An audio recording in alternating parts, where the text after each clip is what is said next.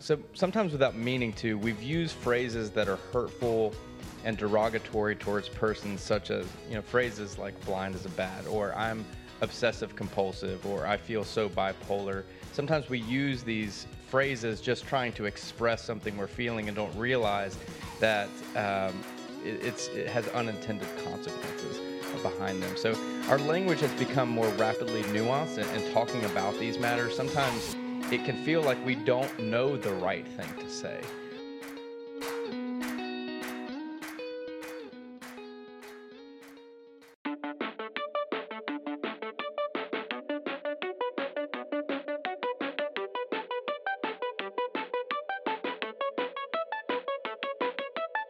Welcome to the CBF Podcast Conversation. We know that conversations matter, so each week we are grinding through the critical research to bring you the best stories and resources of people doing groundbreaking and innovative work in renewing God's world.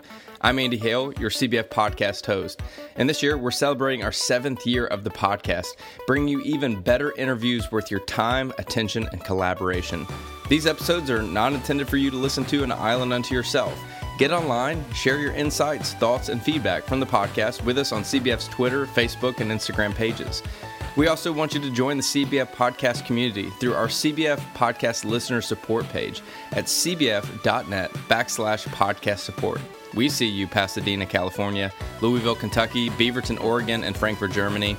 First-time listeners and long-time listeners, we are grateful you are here for the conversation. We want to give a special shout out to some of our listener supporters, including Caroline Bell, Trip Hawthorne, Cindy Folden-Lore, Bill Johnson, Carson Fucci, Ralph Stocks, and that generous anonymous donor that keeps giving in honor of CBF Grump. And before we move on, we want to give a word of gratitude to our annual sponsors, including Central Seminary, the CBF Church Benefits, and the Baptist Seminary of Kentucky. This podcast is presented to you by Central Seminary, a historic Baptist seminary founded in Kansas that now is diverse, cross-cultural, and ecumenical with a significant global footprint.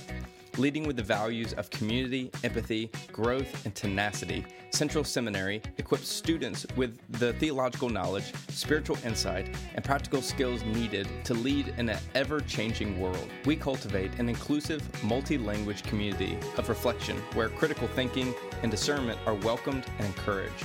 Central offers numerous graduate degrees and certificates, including Doctorate of Ministry in Creative Leadership, Master of Arts in Counseling, certificates in Chaplaincy Studies, and Peace and Justice Ministries, and much more. Most programs are offered fully online. To learn more, visit cbts.edu or search for Central Seminary, Kansas City. Well, welcome to a very special CBF Podcast Conversation. Each week we are grinding through the critical research to bring you the best stories and resources of people doing groundbreaking and innovative work in renewing God's world. I'm Andy Hale. I get the honor of hosting CBF's podcast, but just like our weekly podcast, no one is there to hear my voice. They're here to hear the brilliant people I get to sit down and interview, and today is no exception to that rule. We have Christy Edwards. Christy is a board-certified pediatric hospital chaplain living in Liberty, Missouri. And if you're one of those odd ducks that think it's spelled Missouri, that's where she's from too. So, Christy, thank you for joining the conversation. Thanks, Andy. So over the next little bit, we're going to be discussing a very important conversation. But we have to recognize that we've got an hour to talk about this. And it's a particular thing that we could spend an entire conference talking about. And so that's one way of saying that we're apologetic that we're not going to be able to cover everything around this particular topic, but we're going to try our best to provide some healthy dialogue. And in a little bit, we'll have an opportunity for y'all, if you have questions or if any of our folks are joining online, to submit some questions to add for our conversation. But we're going to try to approach this with the highest of sensitivity and honor those most affected by this conversation. Many churches are striving to have full inclusivity. However, we want to consider if members and ministry staff are prepared to minister to and with the neurodiverse and those of varied abilities, and advocating for their rights. And I think one of the most foundational understandings of why we are doing this workshop is due to our personal connection with how the church ministers to individuals and families. So, Chrissy, why did you agree to lead this workshop, and why does this conversation matter so much to you? Well, first of all, I'm really glad that it matters to you enough to want to host a conversation like this. That says a lot to me. And to those of you who are here, it just means so much to know that this is something people want to talk about and learn more about. For me, this has both a professional and a personal impact. As a pediatric hospital chaplain, I've been in the rooms with families who have children who are on the spectrum or children who have different abilities. And on more than one occasion, I've been with them and they've shared with me, we really don't have any support. And personally, that isn't my personal experience because I'm part of an incredible church and community, but it really taps at something that's missing for families to not feel they have any support. So from a professional pediatric chaplain position, this conversation really matters to me in that way. And then personally, I'm a mother and I have a 13-year-old son who has autism and ADHD. And so from a personal, this hits really close to home. How has your personal experience led you to a place of advocating for the local church to equip itself to minister with inclusivity for persons of all abilities? I don't know how many years ago it was, but one night my son, we were getting ready for bed, and he looked at me and he said, "Mommy, will I ever be a normal boy?" And when you hear your child ask a question like that, will I ever be normal? The reaction is, who gets to define what normal is? And who gets to define who's welcome at the table? So to hear my son ask that, for him to already realize that he was outside, he was on the fringes, that he isn't part of that core normal group. I think that that's one of the moments that I can point to of saying this is important. We've got to have these conversations. We all know words matter. Funny story. A couple years ago, French President Emmanuel Macron was at this dignitary, thing in Australia and meeting with the country's prime minister, and the President Macron began by addressing the crowd, thanking Minister Trumbull, and just wanted to thank him and his delicious wife for their warm welcome. Well, what it was is the French word delicious, delicio, can also be translated delightful. And, so what we're learning is words matter. And so over the last couple of decades, advocates have attempted to create and define appropriate words for inclusivity of all people, especially those who are neurodiverse and persons of all abilities. And there's many antiquated terms that were once widely used by most people, now that are recognized as derogatory and offensive. So, Christy, in your experience, how have words have had the capacity to harm and empower?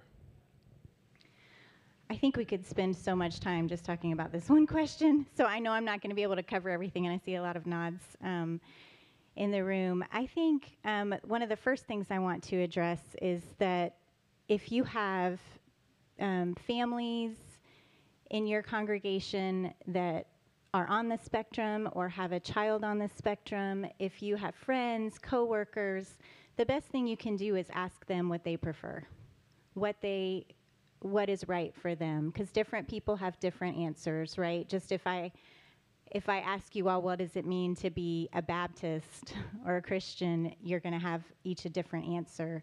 And so personally, I refer to people on the spectrum as people who have autism, but there are a lot of adults who prefer to be called autistic people. And so I think asking the person what they want is really important. I think, looking back, there's so many times I've used words that I wish I hadn't used. And so not to get stuck in a shame spiral of feeling guilty, but to learn and to do better next time. In the chaplain world, we have a phrase, action, reflection, action. So we'll do something, we'll reflect on it, and then we'll do a different action next time. And so I think with language, that's important too, because we've all said things and continue to use words that maybe aren't the most helpful, but to do better going forward. I also know that kind of the language that we have available to us right now are words like atypical, disability, nonverbal. And so sit with those words for a minute. What do those words point to? They point to the lack of something instead of focusing on a different strength.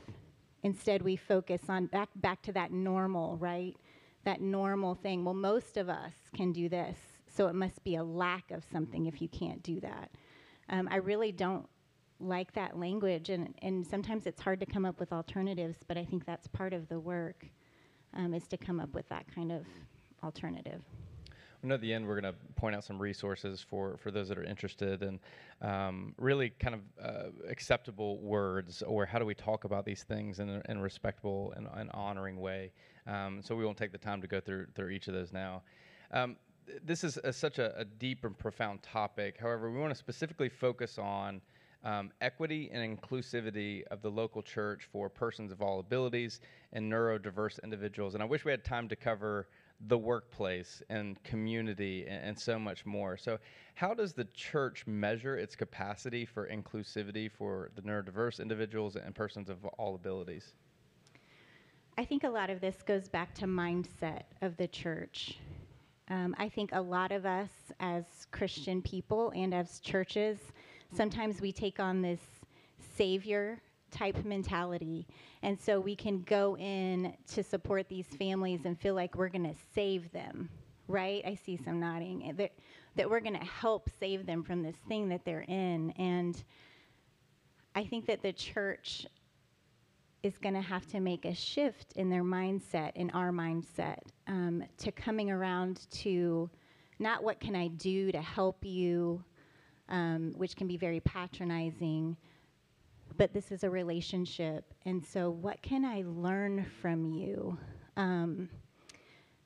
People with different abilities have so much to teach us. I like to think about an image that I keep in my head pretty often is I like to think about what Jesus must have been like as a young boy. And I think of the other kids kind of running around, playing with sticks in the dirt, doing a tag game. And in my mind, I see Jesus on the side. And so always thinking, I keep in my mind that Jesus was different. He wasn't in that normal group. He wasn't a normal boy. And so what does that mean for the church? What can we learn from the people who tend to be on the fringes, the margins of our society? In some ways, it seems like maybe they bear more of the image of God than some of us who think we're more normal. And so I think as a person, as a Christian, as a church member, to encounter people who are neurodiverse, who have different abilities, if I can look at them and think, you have a piece of the image of God that I will never have. That's powerful to me. So.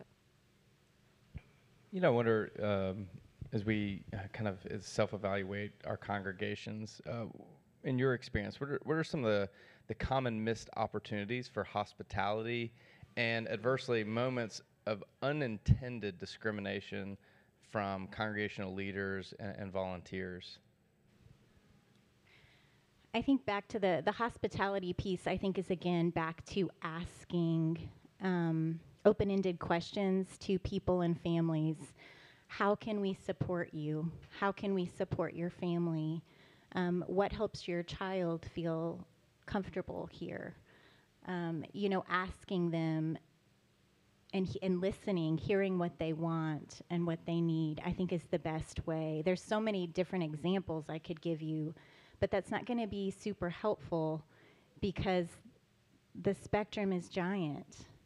And there's so many different types of people and different types of scenarios. And so I think learning how to show empathy, how to show kindness, resisting that ability to fix, resisting that ability to give advice. I think in my context, I've had people try to, it's always out of good intentions too. I want to point that out. These are good people who have good intentions. No one's trying to hurt you. No one's trying to hurt me. But words have power. And so talking with people and them wanting to fix things for me. Talking with a good friend at church after something really painful with my son, and sharing it with her, and her looking at me, again, out of such a kind place, because she's such a kind person, but her looking at me and saying, well, I work with kids kind of like your son all day, and at least your son can talk.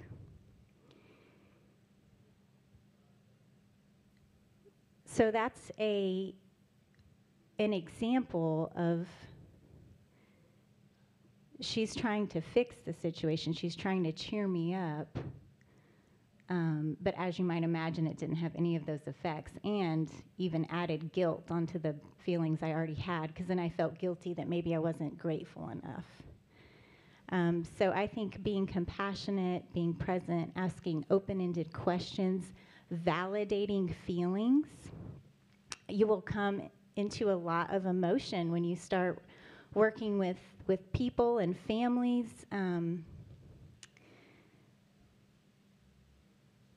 When a parent, I'm going to speak as a parent perspective right now.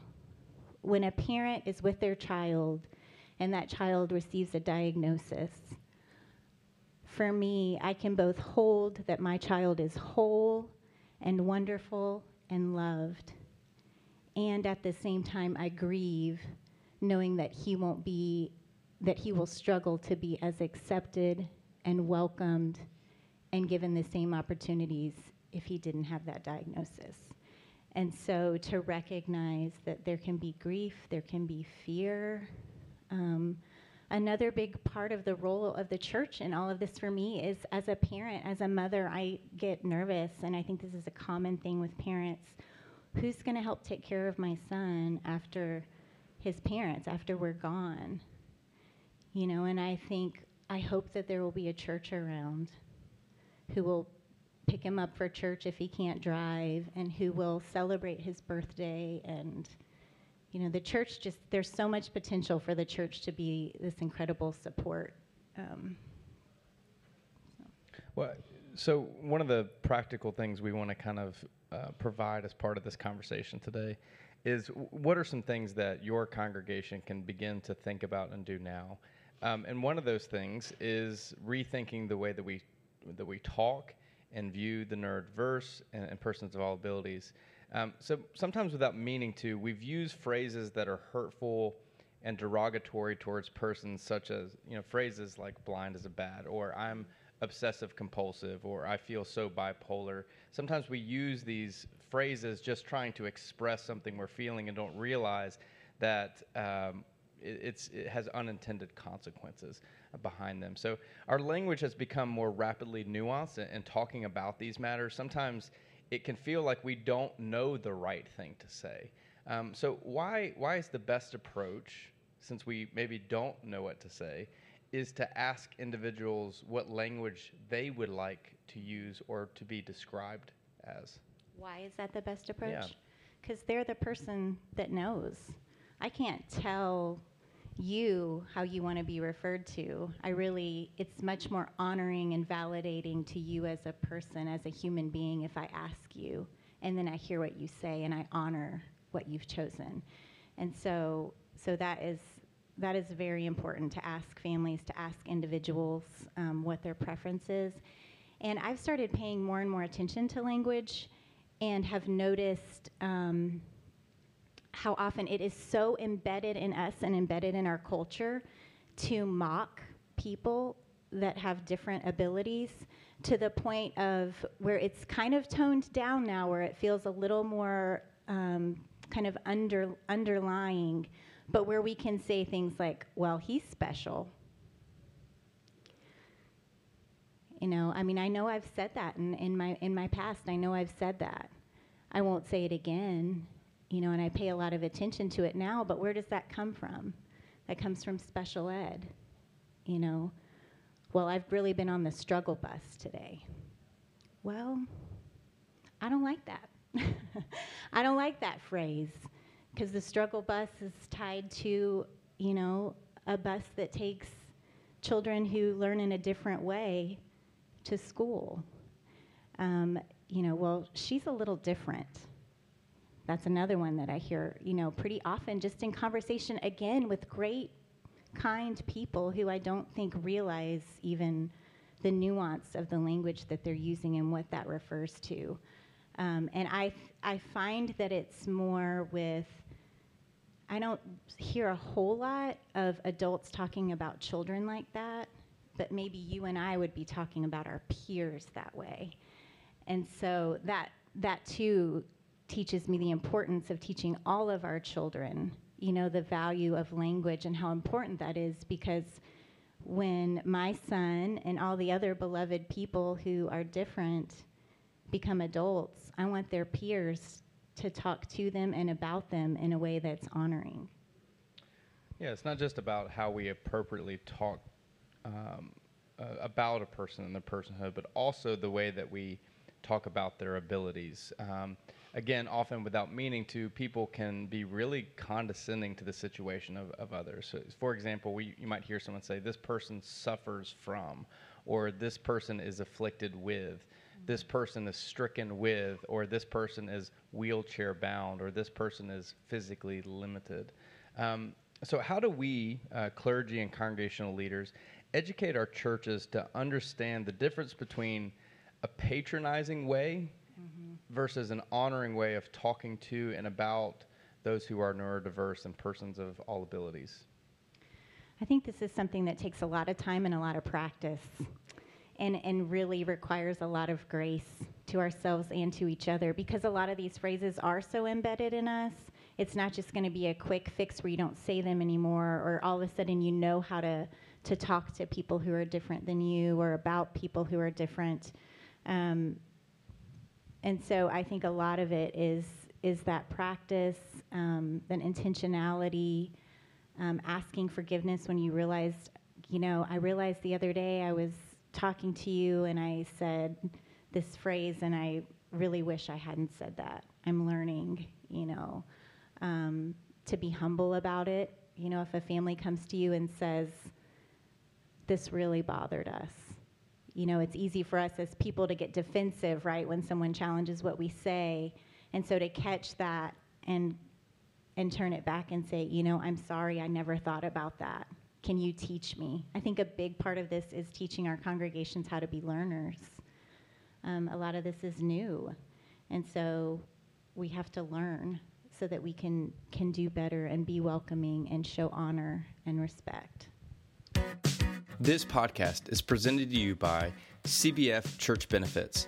At CBB, your benefits are our ministry. For 25 years, CBF Church Benefits has proudly served the Cooperative Baptist Fellowship, providing retirement benefits and insurance services for CBF-affiliated church ministries and staff, along with CBF field personnel in Atlanta and around the world.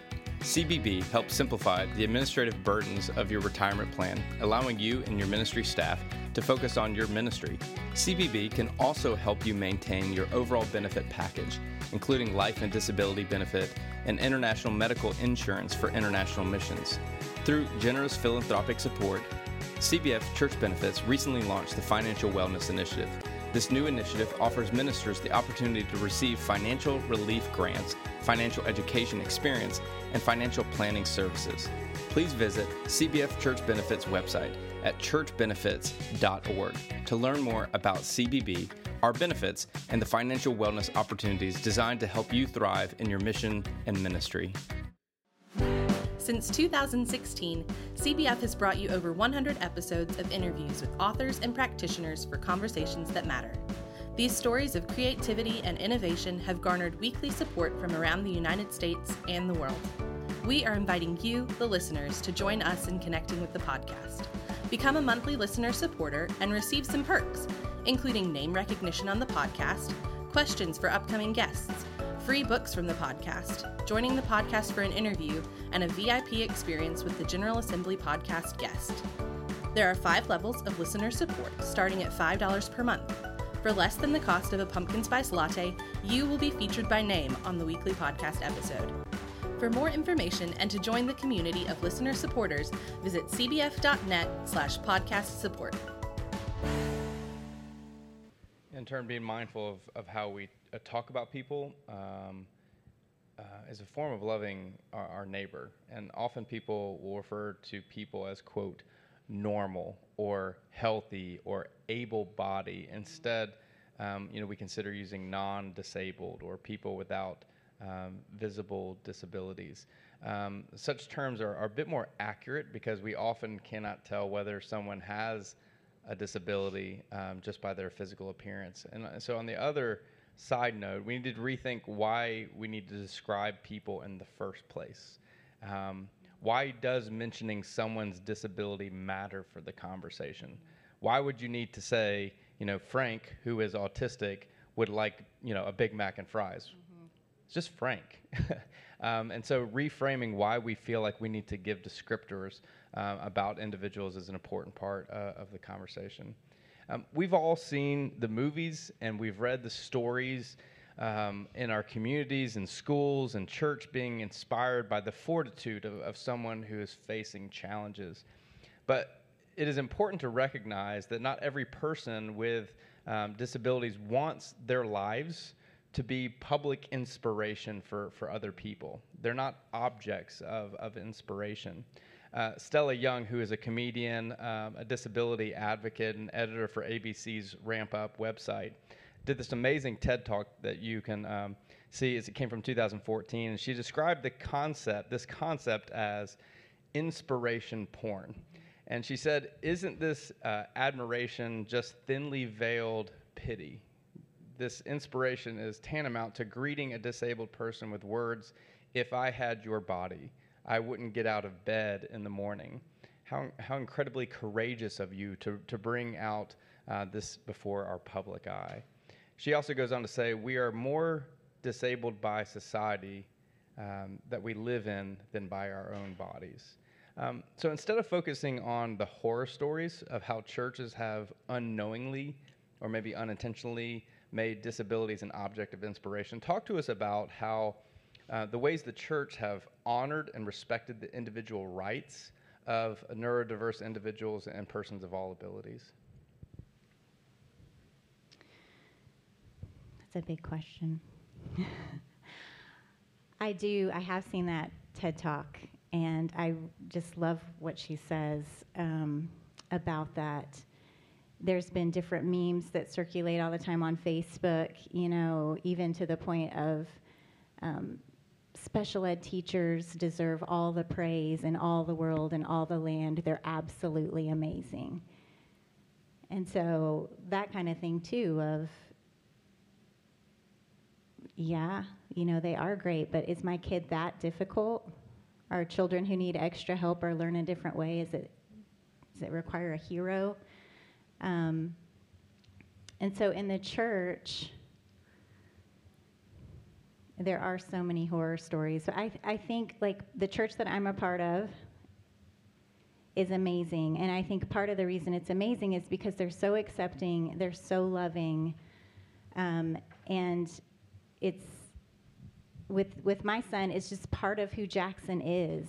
And so even when Jackson moved from the children's ministry to the youth group, we have a youth minister who is outstanding with all types of people, loves all types of people, celebrates the differences. And so to see him kind of pave the way and talk to the youth group and just explain, to teach, to educate what autism is, I think that's a big part of it too, is education. We're expecting people to know what autism is, but we actually need to sit down and teach them and tell them brains work different ways, and this is a different way of a brain working. And it isn't a disability, it's a different ability. There are some people who have autism who have memories and abilities to focus in on things and this ability to see the world through a different lens. That doesn't mean that they are unable. It means that they're differently abled, and some of their abilities are amazing. And so for the church to be able to focus in on some of those things and celebrate those things, to teach those things, to talk about it in a way where we can lift that up. So as you think back on your journey with your church, what were some of those first steps that you took them on to help them to become more inclusive? Well, we moved into our church when my son was 4 months old. So they actually walked beside us in the midst of diagnosis and learning and realizing and kind of all these stages of, for me personally, there was grief involved with that, fear, uncertainty.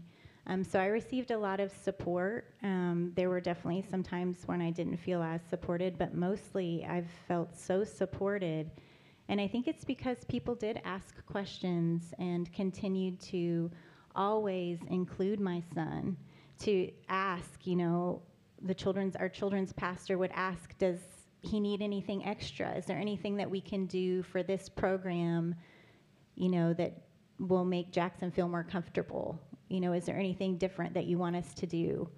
That means a lot as a parent, that someone would ask you and care enough to know what they can do to support you and to help your child have the best experience, including, a big thing is a lot of times children who are neurodiverse or who are on the fringes, they're not as included with their peers.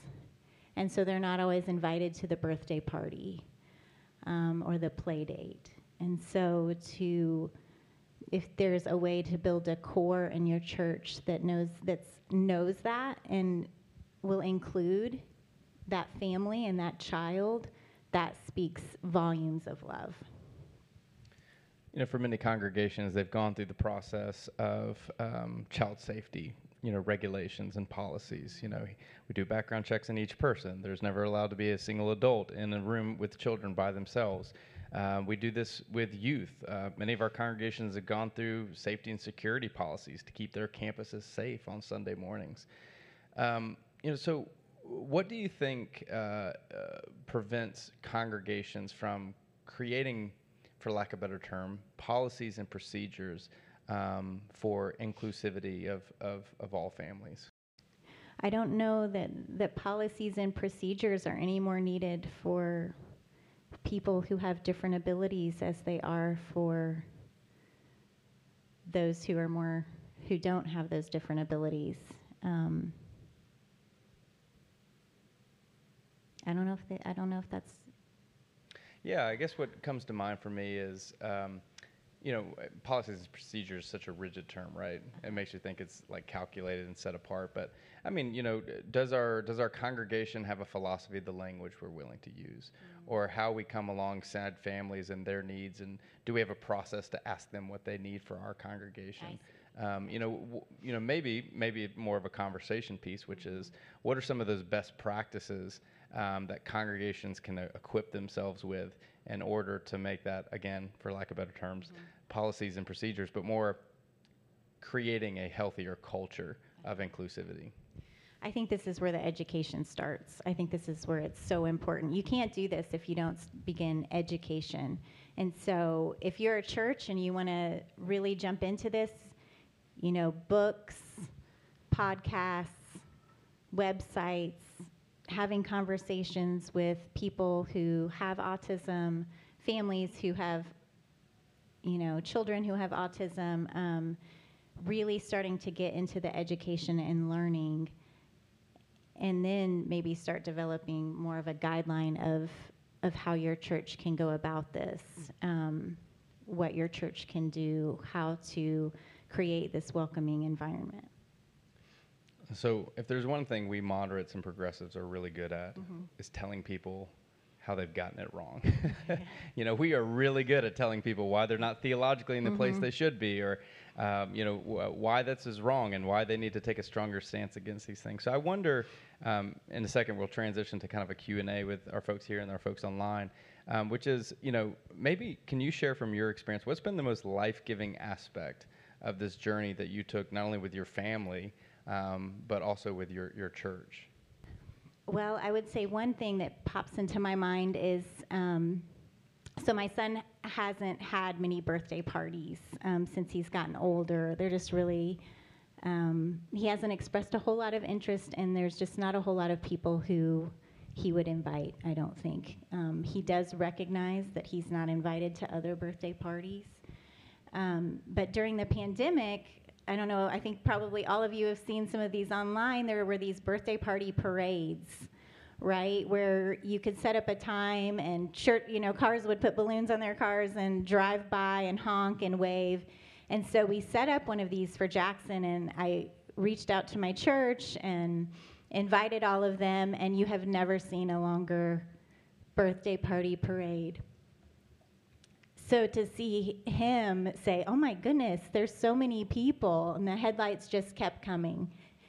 And to have him walk inside and have all these presents and him say, look at all these presents, like that is really a testament to the love that the church has for Jackson, because they've known him his whole life. And it also feels like a testament of love to the rest of us, his parents and his siblings, to be so seen and so loved, so cared for. So that is one story that just pops into my mind of something to really celebrate. Again, people are so flexible, so conscientious of how to adjust activities. That middle school retreat. There's some tweaks maybe that we can make to make this a smoother transition for Jackson. Youth group we've tried to get him to get involved in different things through the years and have had to drag him out the door to get him to go to things. But youth group, he is ready to go every Sunday. He loves it. And I think part of the reason he loves it is because he is actually a part of the group. And that's the testament of church. So you're here because you care and because you might be involved in a ministry that needs to grow and to be developed. So I wonder if we first start with if any of you have a story you'd like to contribute to this conversation about inclusivity. So we had a man in a wheelchair, and we had a small church so that anywhere that he would sit would be sort of, like in the aisle, so to speak. There were still ways to get by, but you don't have a sense of being in the pew. And this great man, this other man in our congregation, he was like, well, we're just going to saw the pew in half. And that's what they did. And literally we made space, and I think it's kind of a great visual of what are ways that we need to carve into our spaces and that say welcome. He actually said he passed by our church and he saw a wheelchair ramp and he had tears in his eyes. He said, I knew I was welcome there. For my own son that is differently abled, I think having people, like Christy said, that you feel safe with, that you can go and talk to the children's minister, for example, and say, when they move from in the church that we're at, when they advance from kindergarten to first grade, they get moved into this huge, we're all there, there's music and it's loud for first through fifth grade. And, it's like going to Chuck E. Cheese or something.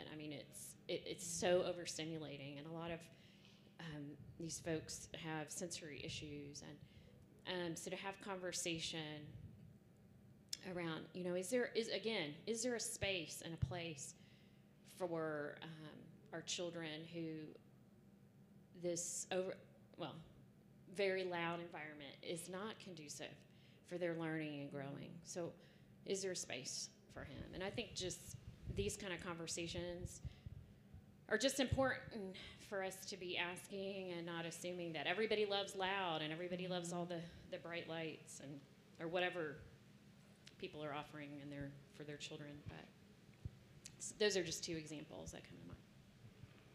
I love that you share that, Julie. And my hope is that if churches hear that kind of story, that then they will know that they could come to you and offer things like, would your son benefit from noise-canceling headphones? We have those here for you. Would your son like a weighted blanket during the sermon? We can offer that for him. We have a sensory room. Our church has a sensory room for VBS. Does he need a quiet space in VBS to take a break? Is there an adult helper who needs that quiet space in VBS to take a break? Those kinds of things, but we have to ask the questions. Andy, you asked the question, and Julie shared, and that's how we were able to know that.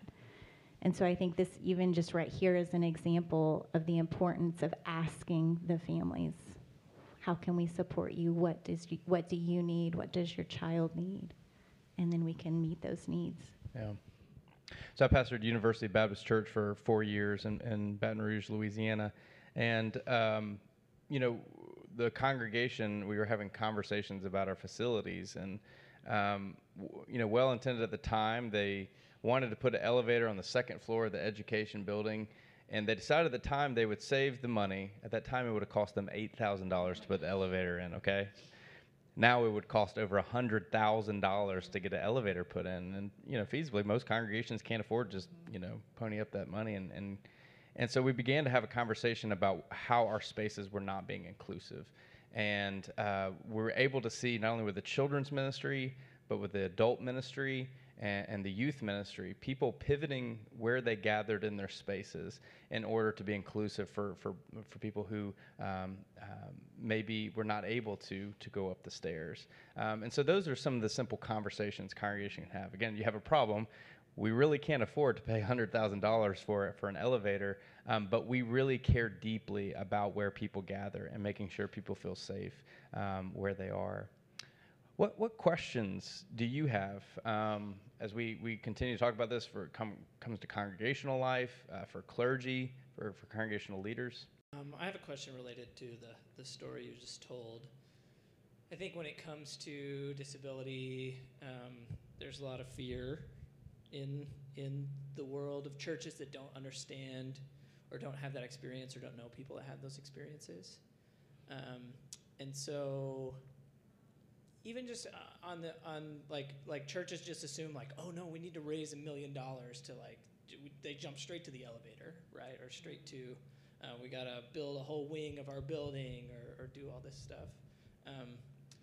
What are some of the small, I guess, I had this really well worded in my head before I started talking. What are some of those things that are keeping churches from taking those really small steps? I think a big part of it, like you said, is fear and being uncomfortable. We are kind of a culture, we're not comfortable with things that are different, with people who are different, right? We gravitate, birds of a feather flock together, and all of that stuff isn't necessarily not true. And so I think churches get uncomfortable because they don't know what to say, they don't know how to fix it. What if I had a pastor reach out to me, this has been a couple of years ago, and say, I don't know what to do. We have this family that's coming to our church. They have an adult son who has autism, and in the middle of the worship service, sometimes he makes loud noises. It's making some of our other people in our congregation uncomfortable. They don't like it. What do I do? well, what does he do? Right? I don't know exactly what he did, but I think this is another sign and another symbol of the education and what are your values? What are going to be your priorities? You know, do you want to have a service that's the same for every person and everyone looks the same and everyone seems the same and we're just going to keep on in our same comfortable place? Or are we going to expand our image of God and our love of God and start including people who are different, which means we're going to have to make some alterations. Maybe we're going to need to get used to the fact that Kyle sometimes makes noise. Is that part of worship? And it's okay also if that makes you uncomfortable. This is new for you. To honor that person's feeling too as they learn and as they adjust to something that's different and new. But I think it's going to be those kinds of conversations and that kind of effort and intentionality that's going to help churches kind of move further into this. But I like that question and that idea of, you know, a lot of churches can't or won't jump towards the $1 million renovation, but there's so much space between noise-canceling headphones and $1 million renovation. There's so many things that we can do, and I think that there's so many people in our churches who want to do them. We just don't always know where to start. And so again, I would point back to the place to start is talking to your families, asking them, what do you need? We're here for you. Teach us. Show us. We care about you. Yeah, I'd echo that. I think it's a couple parts. One, the struggle of the church is we want to be all things to all people. And so there's a reactive response that can be taken, but there's also a proactive response. A reactive response is exactly as you just said, which is we recognize our inability to do things right now, but we want to do things right. Help us understand your family's needs and respond accordingly. But also the proactive piece, which is some resources that we'll provide at the end, which is start that work now. Oftentimes congregations maybe aren't experiencing this, or they think they don't have someone in their congregation who feels excluded. You probably do. It's just our lack of awareness. But if you can proactively begin to resource, to talk with people, to begin to examine, again, facility space is one thing, but not taking on a case-by-case basis, but being able to recognize, let's go back to that policies and procedure piece, and I still haven't come up with a better terminology what I'm trying to say, but you know what I'm trying to say. Yes. It's our approach, our methodology that we are going to do this, and to create a comprehensive way in which your congregation knows at every single level, from infancy all the way to death, for lack of better terms, of how we approach these types of conversations. So one particular person I would point out to you is LaTanya Penny, who's here this week. She's the pastor of Belonging Fellowship in North Carolina, and she's also the founder of Mary's Grace. It's an inclusive advocacy group for persons with disabilities and their families, and she is working with congregations to help them become aware, to see those things and how they can respond accordingly, but also how to be proactive and how to create an inclusive environment for all people. I think another side note, another thing that churches can do, especially for older teenagers, young adults, what would it be like for your church to have an intern who happens to have autism? There's lots of research that's showing that people who have autism are having a really difficult time getting jobs. And so how can churches, help these young adults or teens begin to learn these job skills, right? Churches could be a great place for that. How can you incorporate your older teenagers into helping with VBS, with helping with Disciple Now, with helping with your fall festival, with the Christmas, whatever, all the Christmas things? How can you incorporate and give ownership and value and honor their work to people who might not have those opportunities in other places?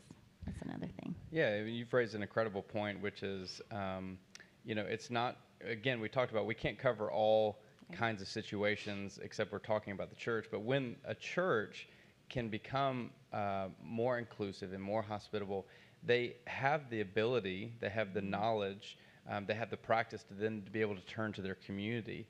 Story of a church in Smithfield, North Carolina, a CBF church that recognized their community's discrimination against persons of different abilities, and worked and were advocating and helping raise funds to create a playground for children of different abilities in their communities. A remarkable example of they first recognized it within themselves, and then they put into practice a love of neighbor in a very unique way that many people probably wouldn't have thought of before.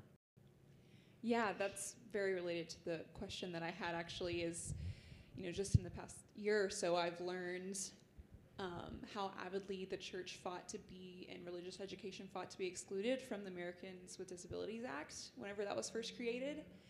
And so thinking about how many churches across the nation have started to really intentionally and publicly repent of the history of racism within the church, what do you think it looks like moving forward to really intentionally and publicly repent of the history of ableism within our churches and across the nation, and even the local church that, like the church you were just talking about?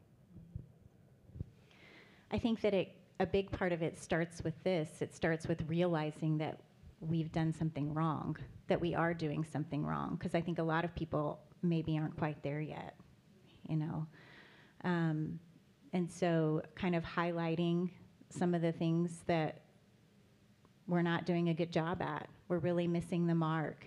We're missing the mark with our language, with the opportunities that we're not providing, with the way we talk about people. So really, I think drawing attention to what we need to work through, what we have done wrong as the church, in hopes that once we actually talk through it and repent of that, we can move forward into a healthier, more inclusive, more holistic image of God kind of way. It's a fascinating question you've asked, and I think it's going to take time of self-awareness, I think, for a lot of congregations, mainly because racism is such a tangible thing that a lot of people, whether they recognize it with themselves or not, it's seen. We have historical moments we can point to these things. It's something that's often written about. But I think the challenge with ableism is a lot of people, they lack self-awareness and being able to talk about that. But the wonderful thing is there's so many gospel scriptures that we can examine, whether it be through sermons or spiritual formation, in which we can see Jesus encountering the discrimination against persons of different abilities within the gospel texts, and his compassion and inclusivity and hospitality towards these people, and oftentimes standing against the systemic discrimination that they experience. And we have to recognize that to have a disability in first century Palestine was viewed as the mark of a sin of your parents.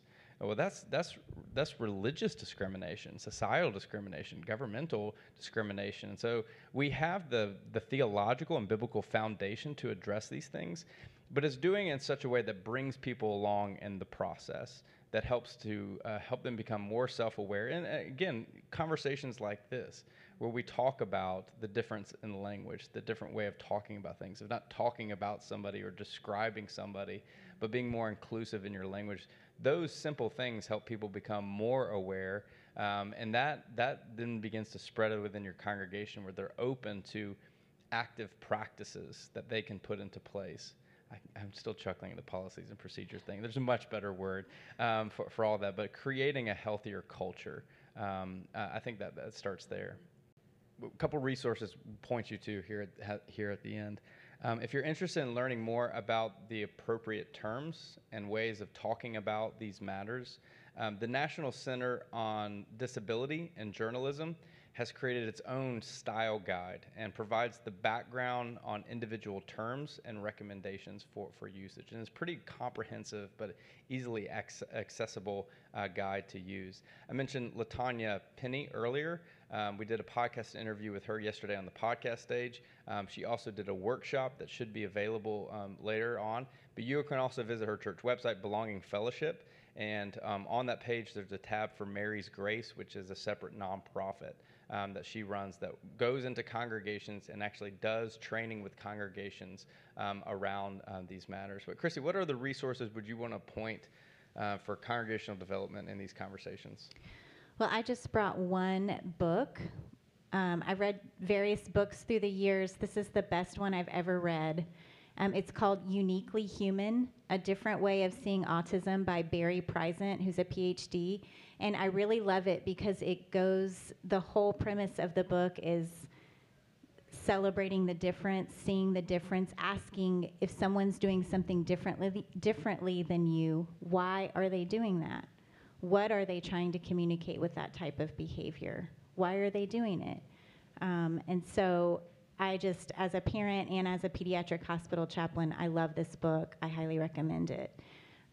I know you're doing a little bit of work on this too, so tell us a little bit about some. So I'm in the process. I have a website, but it's not finished. If you go to ChristySEdwards.com, it's not complete yet, but I've been really enjoying going around to different groups, churches, schools, law firms, et cetera, and teaching empathy skills, which I think, again, this is about having those open conversations.